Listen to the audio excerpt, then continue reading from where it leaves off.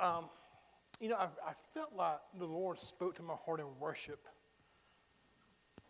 And I just want to exhort us with this before I begin the thought this morning. But I felt like the Lord said, if you will fan the flame of personal devotion, you'll see my fullness. If you'll fan the flame of pursuit in personal devotion, you'll see my fullness. I want to really encourage us that in our time away from here, that pursuit of presence becomes the priority of life. That personal devotion is just not just a necessity in life, but it's actually an honor we get to live from of pursuing the King. Not even pursuing the King because he's already found you, but it's just this place of growing deeper in intimacy with him. And today was just beautiful in worship. It was like, man, everybody was just engaging, and like just the presence of the Holy Spirit was just wonderful. And I think, man, what would our place look like as we grow as individuals in presence and anointing, and we gather as a body on Sunday, and we just live out of this place of just pure devotion before the Lord. We just come in with this heart of worship. What would the Lord do? How many know he's wanted to do it already? He's just looking for a body to do it through. Okay, it's quiet. It's okay. So anyway, so you have your Bibles. I want to start in, go ahead and turn to Genesis 1. Hey, son. I want to do something. I did this a few years back. Did it really fast. I want to really begin to revisit what I believe biblical community looks like. It's an interesting thought to realize that when God made Adam was perfect. Adam had no flaw. He was without sin. He was a perfect being. And yet in his perfection, God said, it's not good that man be alone. I think maybe we might kind of fly by that to realize that Adam didn't have issues. Adam was as much like God as he was ever going to be. And even as being like God, God still said it's not good that you're alone. And really the truth of the matter is this, is that you and I really are made to do life together. We actually need one another. It's interesting to realize that when Paul describes spiritual gifts, he uses the analogy of the body. Just think what happens if my finger is cut off this morning from my hand. My finger cannot live. It will die. Why? Because it's not connected to the body. And honestly, if we're ever going to really flourish in the kingdom, you can't do it by yourself. Even my pastor, Lynn, who's coming in February, always would say this. He says, even the Lone Ranger had Tonto. But it's true. We need one another. We were made to engage one another. It's interesting, when God said it's not good for men to be alone, that word alone in the Hebrew means separation by a part of the body. That's a unique meaning. That Adam was separated from the body. And we see this thought about being together. The Bible says, we won't turn there, but how good and how pleasant it is for brethren to dwell in unity. It says, two are better than one. For if one fall, the other will help them up. Jesus, when he was sending them out, he sent them out by two. In community, we even see the power of synergy. What do you mean? One will put 1,000 afloat, two will put 10,000. So there's this synergy released about being able to accomplish things together. That while Lee could take his vision and run it by himself and do great things, let's even use a better analogy. Before Leah and Josh joined his business, Lee was busy. And I thought when Josh and Leah joined, Lee would have more free time. What happened? He got more busy. I'm like, Lee, can you have lunch? No, Paul, I'm busy. Lee, don't you love me? No, I don't love you, Paul. something about bringing somebody on board to facilitate his vision actually made him more busy. It actually gave him the way to make his business grow and to expand to be a blessing to his family. So in the kingdom, when we actually begin to run with people together, it actually has a way to expand what God wants to do within us and for us. Does that make sense? So that's why we need community. When we think of community, and I want to use the word community and family as interchangeable words this morning, okay? But community really comes from two words, common unity. And in the book of Acts, they had common unity. And they sowed everything they had to be a blessing to somebody else. Listen, in the early church, there was no lack. There was no poverty. And that was in its infancy stages. Why? Because they were common. This community of being in Christ and being so transformed by the love of Christ that they said, I have extra land, I'll sell it, I'll give it to the church. Why? So I can be a blessing. That's the power of community. And so what I want to do this morning is begin to really dive in about community. So if you have your Bibles, Genesis chapter 1, and we'll pick up in verse 26. And I say this every time, and I mean this, I'm going to try to go really slow and be very methodical and stay in first gear. My mouth, that is, anyway.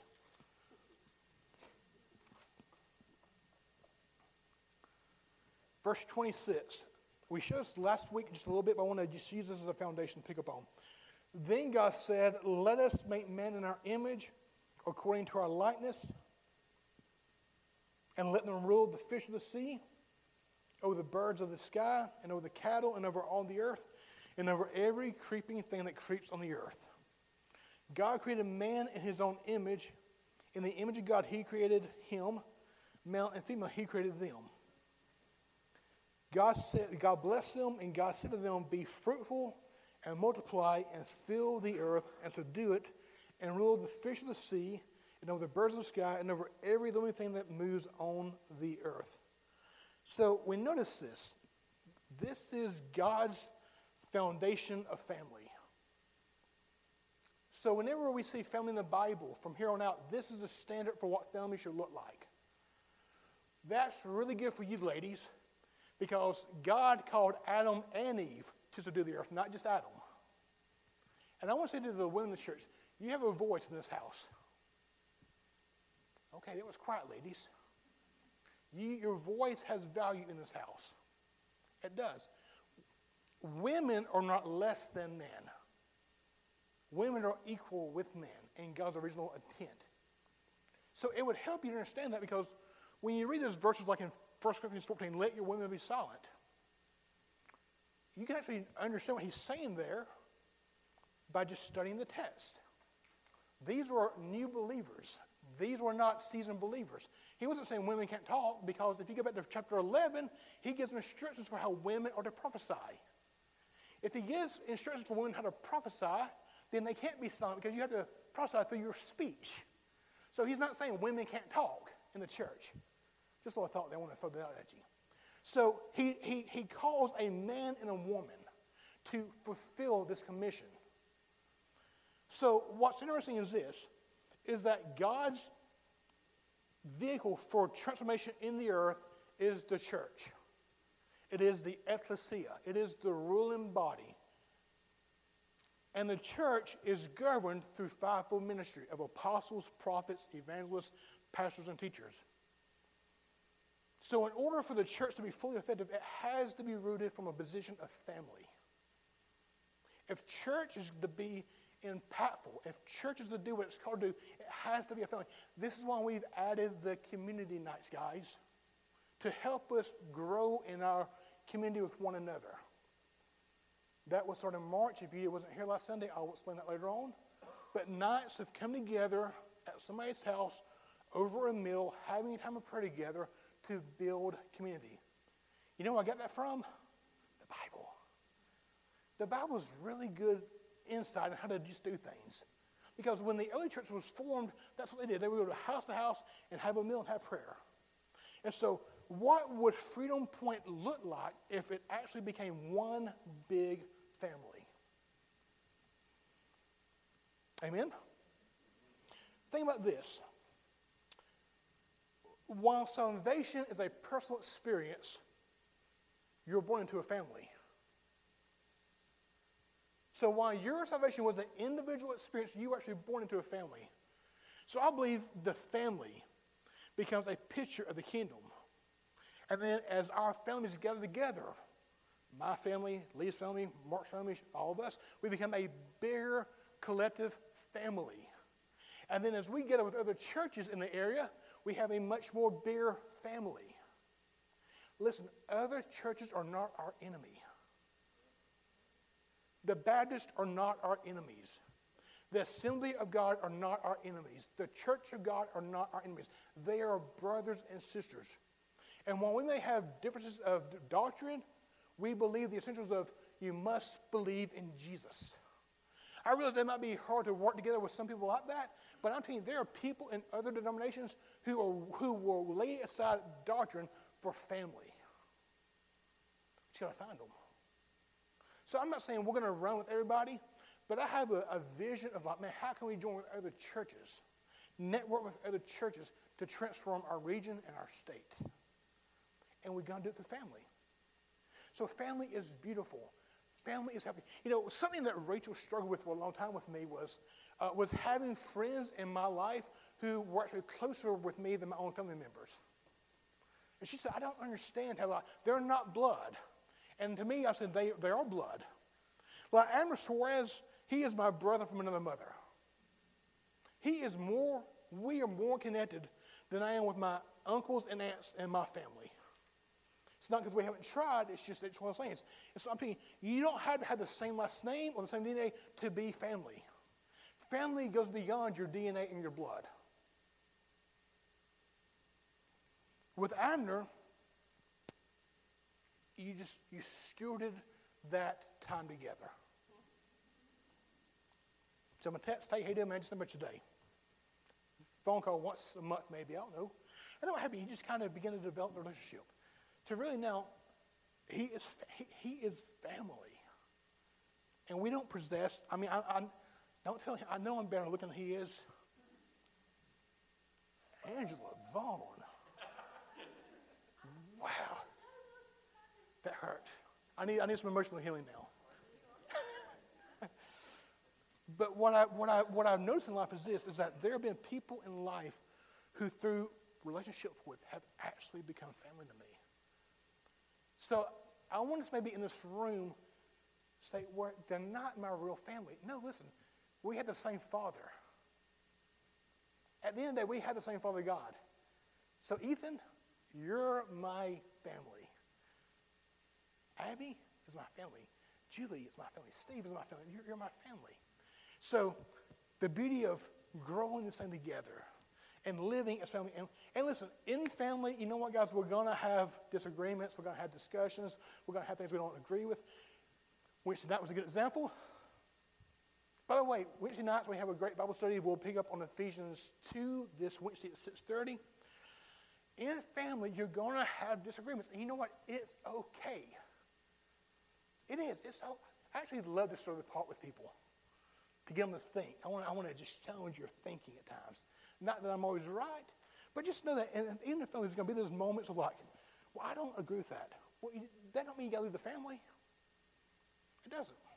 Because even in here, I'm going to say things that you're not going to agree with. I have said things that Lee don't agree with. Lee has said things that I don't agree with. It doesn't matter at the end of the day, okay? Just want to put that out there. Because I think people think unity means no difference. You can walk in, unity does not mean conformity. You can gather around what you believe in and still have a difference of opinion. And it doesn't make any person any less important. Let's just throw that one out there.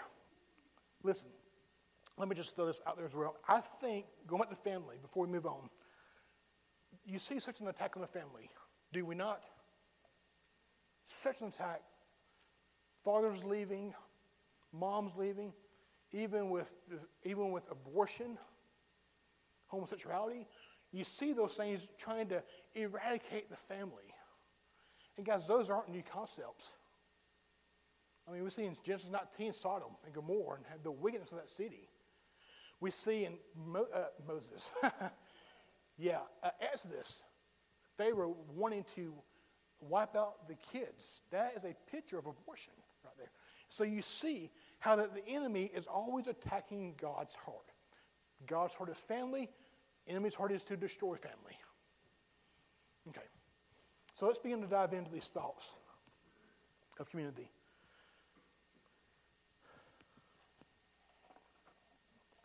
Oh, one more thought.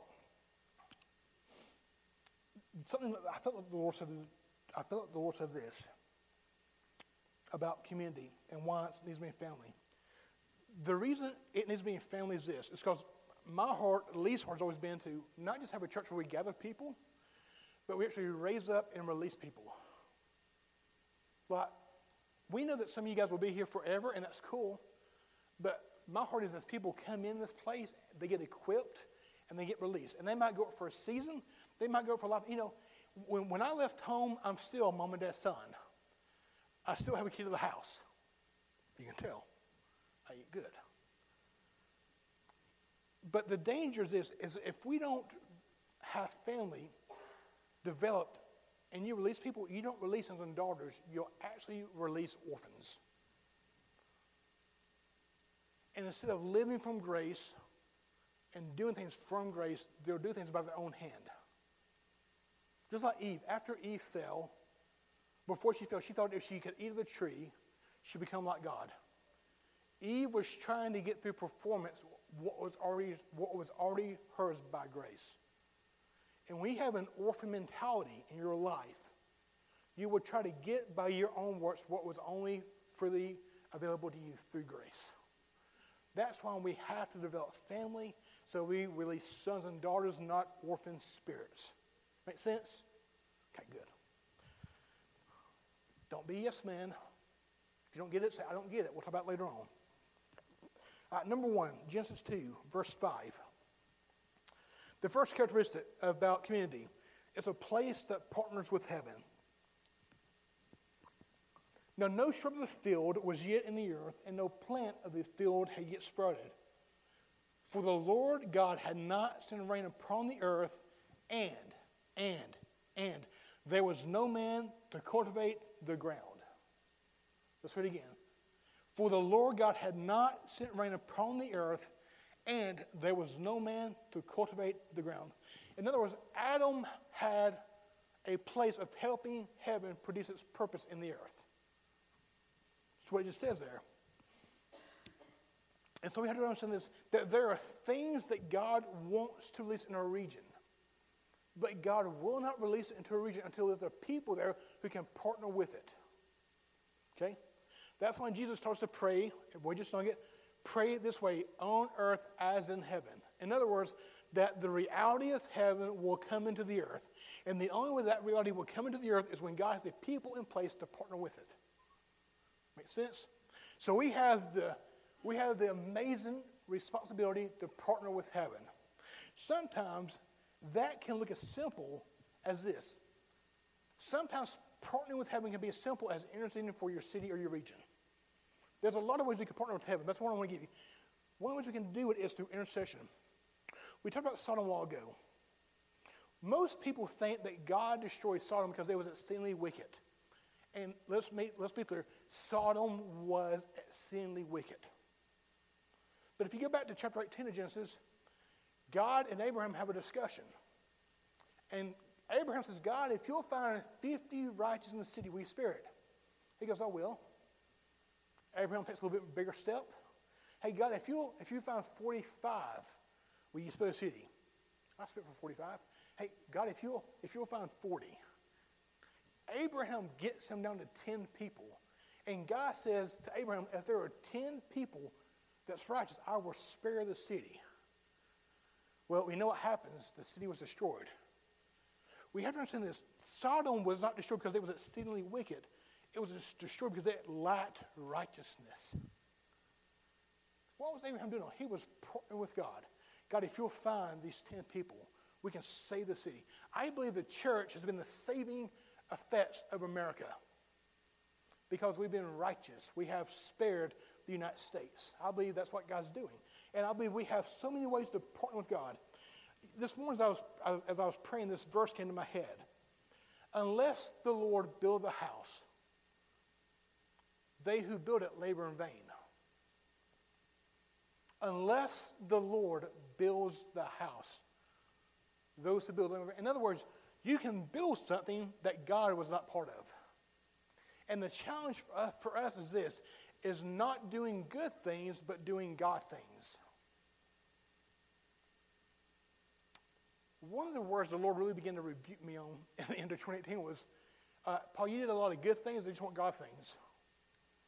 That felt really good, God. But it really is true. So part of a challenge for our churches is to not do things because there's something there to be done. A lot of churches do things because there's a need there, but did God direct you to fulfill that need? Well, we should give money to this person because they're doing this, okay? Did God say to do that, or did you just say to do that because that's what you think we should do? And so we have to make sure that in this season of Freedom Point is that everything we do is under the leadership of the Holy Spirit.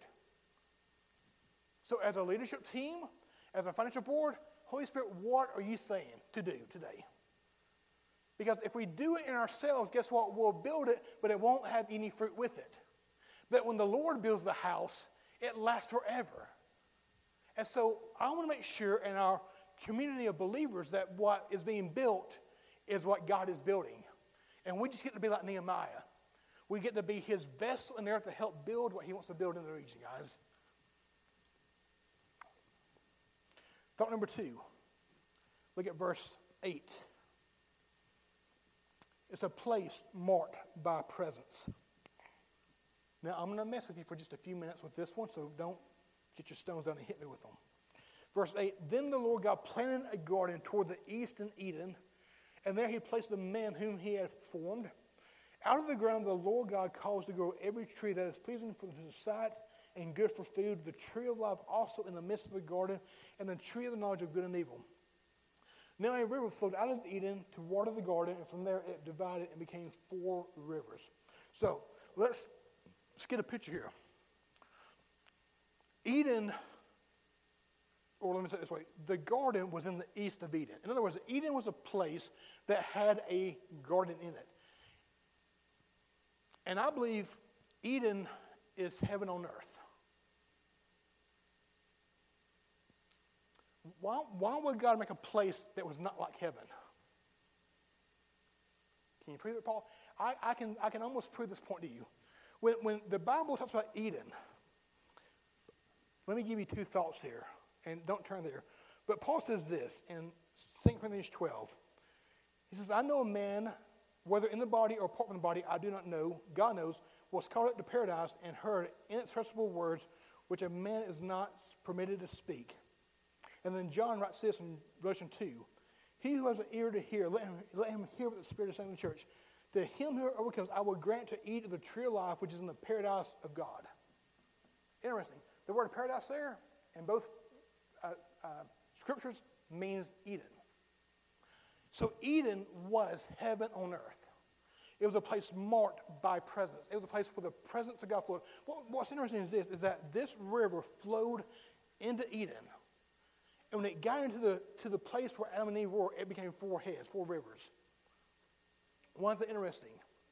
Because your heart has 4 chambers.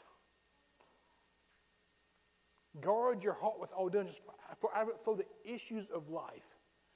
Heaven invades you through your spirit and flows out of you. The heart is a picture at times of the spirit. And so here's this place where Adam and Eve were that was I believe, honestly, Eden was heaven on earth. How do you explain God walking in the cool of day with Adam?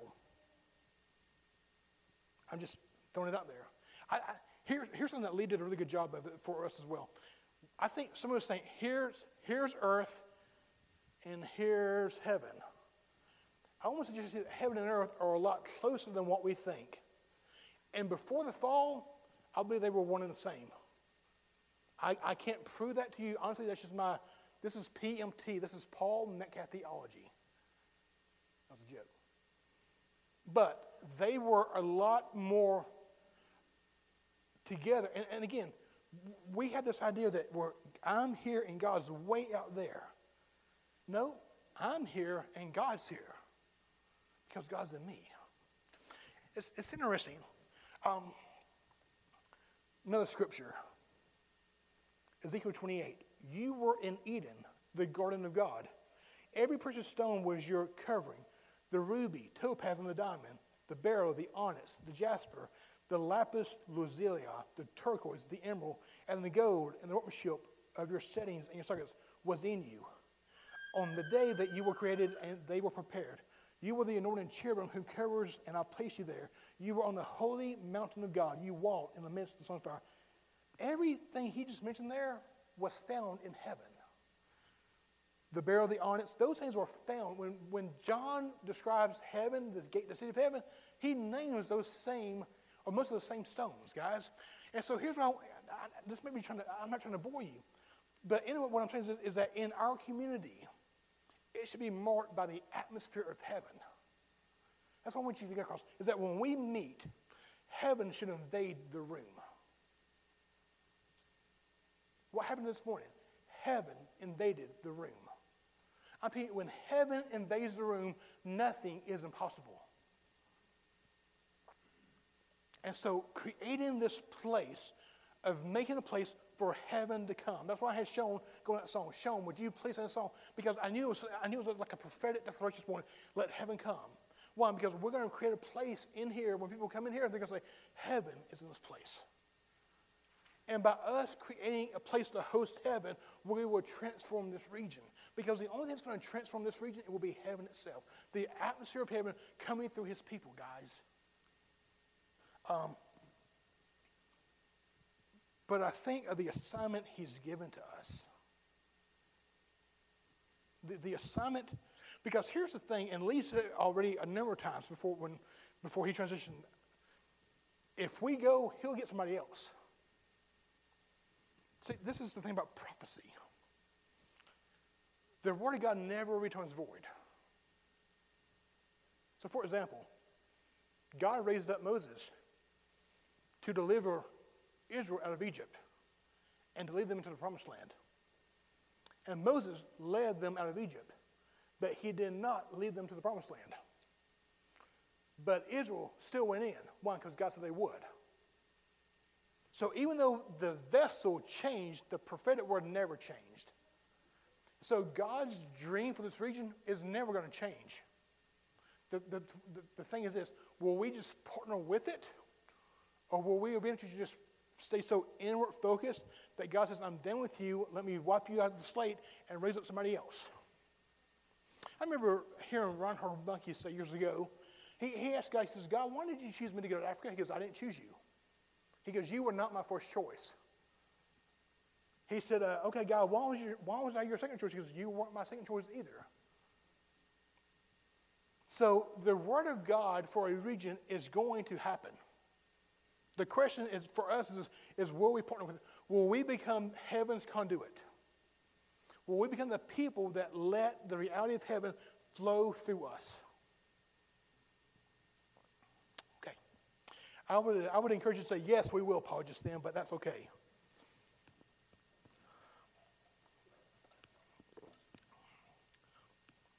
Listen, I love what Bill Johnson says.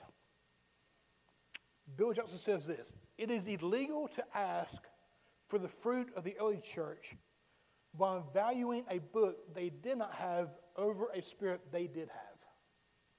Say it again.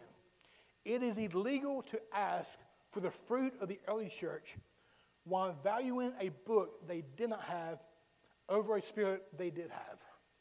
In other words, the church in America puts more value on the book than the spirit. They didn't have the scriptures. They didn't have the Bible. And yet they turned Jerusalem upside down. They walked in signs, wonders, and miracles. Wherever they went, the presence of God invaded a place. Why? Because of the Spirit of God. And we are not saying the scriptures is not important. The scriptures are vitally important. We need the scriptures. But Jesus said, man does not live on bread alone, but on every word that proceeds out of my mouth. So God always has a preceding word, and that preceding word will always align with this word. But to say this is all we need is foolishness, guys. And so we cannot value our programs. Oh, hey, what's the church growth program going to be? Holy Spirit led? We know they do it this way. Yeah, but is that really growth or just people leaving their church because they got offended and came to some other church? I'm telling you. You look at statistics in the Alabama churches and the American church, no church is growing. It's all recirculated.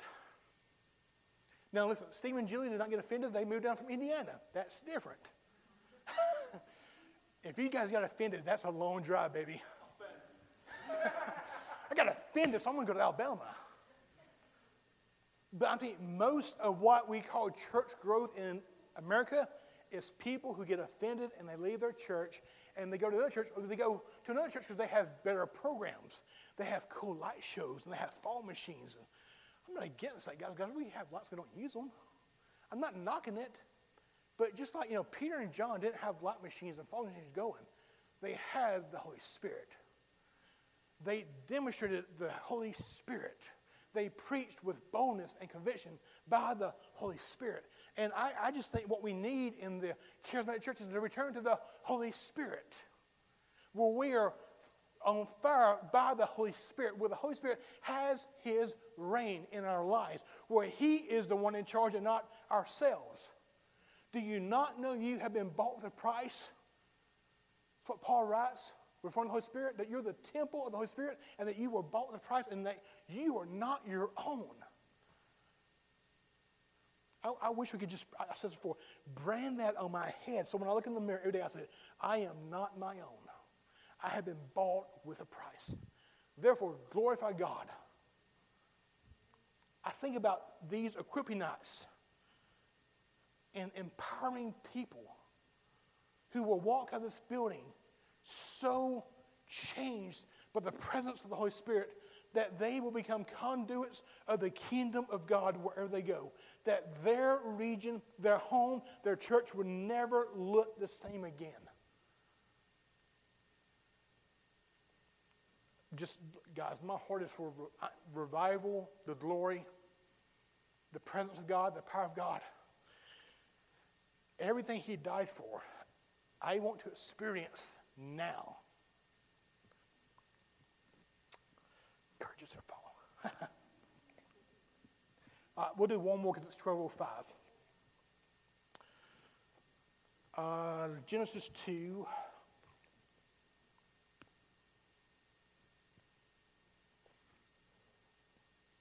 Pick up at verse 15. Characteristic number 3. It's a place of teaching or importation. Then the Lord God took the man and put him into the Garden of Eden to cultivate it and to keep it. The Lord God commanded the man, saying, from any tree of the garden you may eat freely, but from the tree of the knowledge of good and evil you shall not eat. From the day you eat from it, you will die. You will surely die. Then the Lord God said, it is not good for man to be alone. I will make him a helper suitable for him. Out of the ground the Lord God formed every beast of the field and every bird of the sky and brought them to the man to see what he would call them. And whatever the man called a living creature, that was its name. The man gave names to all the cattle and to the birds of the sky and to every beast of the field. But for Adam there was not found a helper suitable for him. So the Lord God caused a deep sleep to fall upon the man, and he slept, and he took one of his ribs and closed up his flesh at the place. The Lord God fashioned unto a woman the rib in which he had taken from the man and brought her to the man. Now, what's the point in saying all this? Is that if you notice in verse 16 and 17, God gave Adam instructions concerning the tree of the knowledge of good and evil. Okay? And then God made Eve. So how does Eve know in chapter 3 what God said? She doesn't, unless Adam teaches her. Adam taught Eve what God said about the tree. So community is a place where we partner with heaven. where we experience presence. But guys, it's also going to be a place where we have sound biblical teaching. Because when you have experiences and presence of power without biblical teaching, you get ungrounded really fast. The Scripture keeps you in check. The Scripture is your compass. Again, with prophetic words, when we get prophetic words, do they line up with Scripture? Prophetic words will never violate Scripture. They will always fall in line with Scripture. So that's why we need the teaching. And so Adam teaches Eve the rules. Now, the Bible says this in Acts 2, don't turn there. So then those who have received his words were baptized. Talking about Peter on the day of Pentecost. And that day there were added about 3,000 souls. They were continually devoting themselves to the apostles' teaching and to fellowship, to the breaking of bread and to prayer. So we see that the new believers were devoting themselves to the Word of God. Why is that important? Because you see these new believers in Acts 2 who were new converts in Acts 8 living out as revivalists. What do you mean, Paul? Acts 8 again, I mentioned it last week. Read it, it's a great chapter. In Acts 8, persecution has come to church. There's a great amount of persecution. They have now fled to Judea and Samaria, which it's interesting. Acts 1:8, and you'll be witnesses in Jerusalem, Judea, Samaria. And the reason they went to Judea and Samaria was because of persecution. That's the reason they went.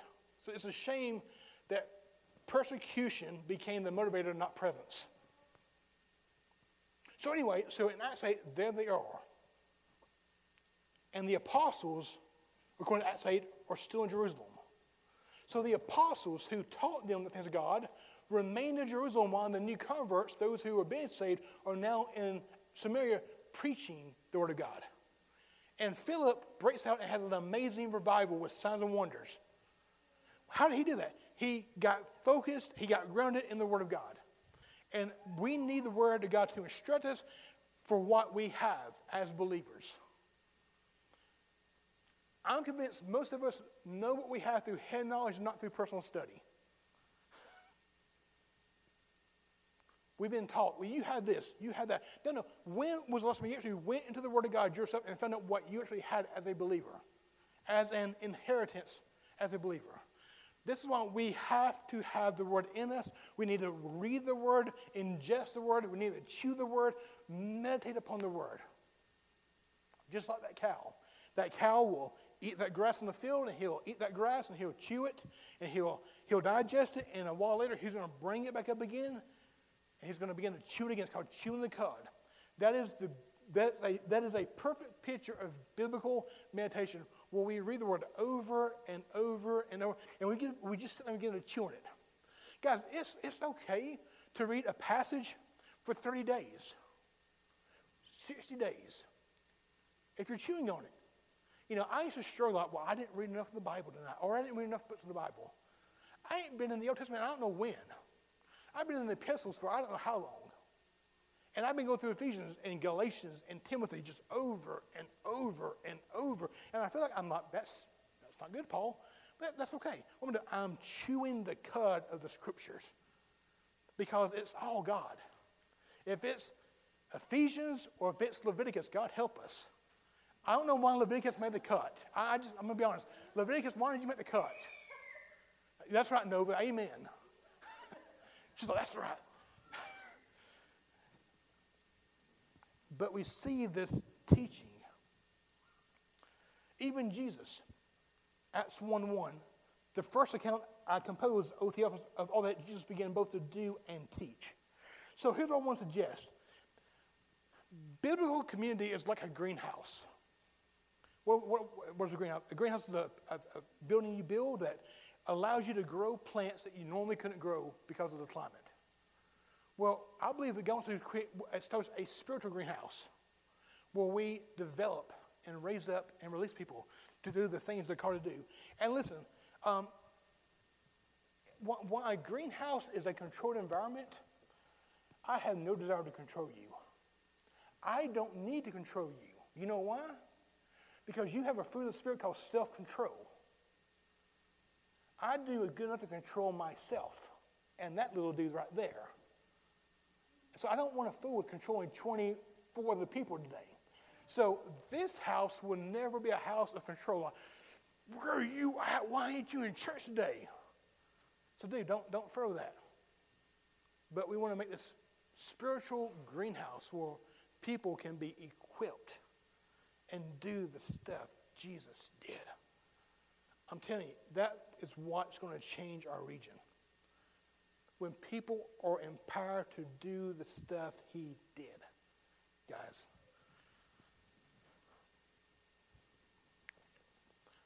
One last scripture and we'll close it down for today.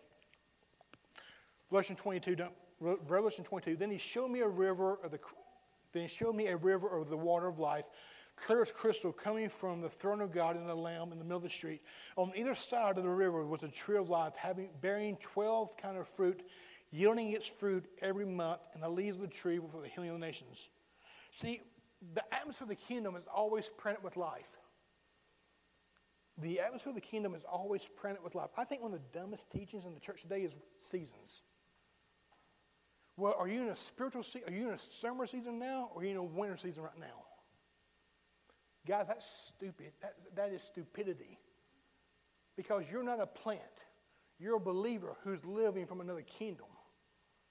And by teaching that, we tell people, you'll have a good season one day, and then one day you're going to be kind of where he's going to cut you back, and you're going to be just drying up, about to die. But then spring is coming, you're going to bud again, and you're going to produce fruit, and it's going to happen again. And we create these stupid cycles in the church. That tree bears fruit every month. That scripture is my example, not my life. And guys, I say this 1,000 times, guys. We have to quit making our life superior to what the book says. And most times we make our life superior to what the book says. How about in this year, we make the book superior to what my life says? So in other words, when things don't look so good, what does the book say? I'm going to partner with what he said because his word is good.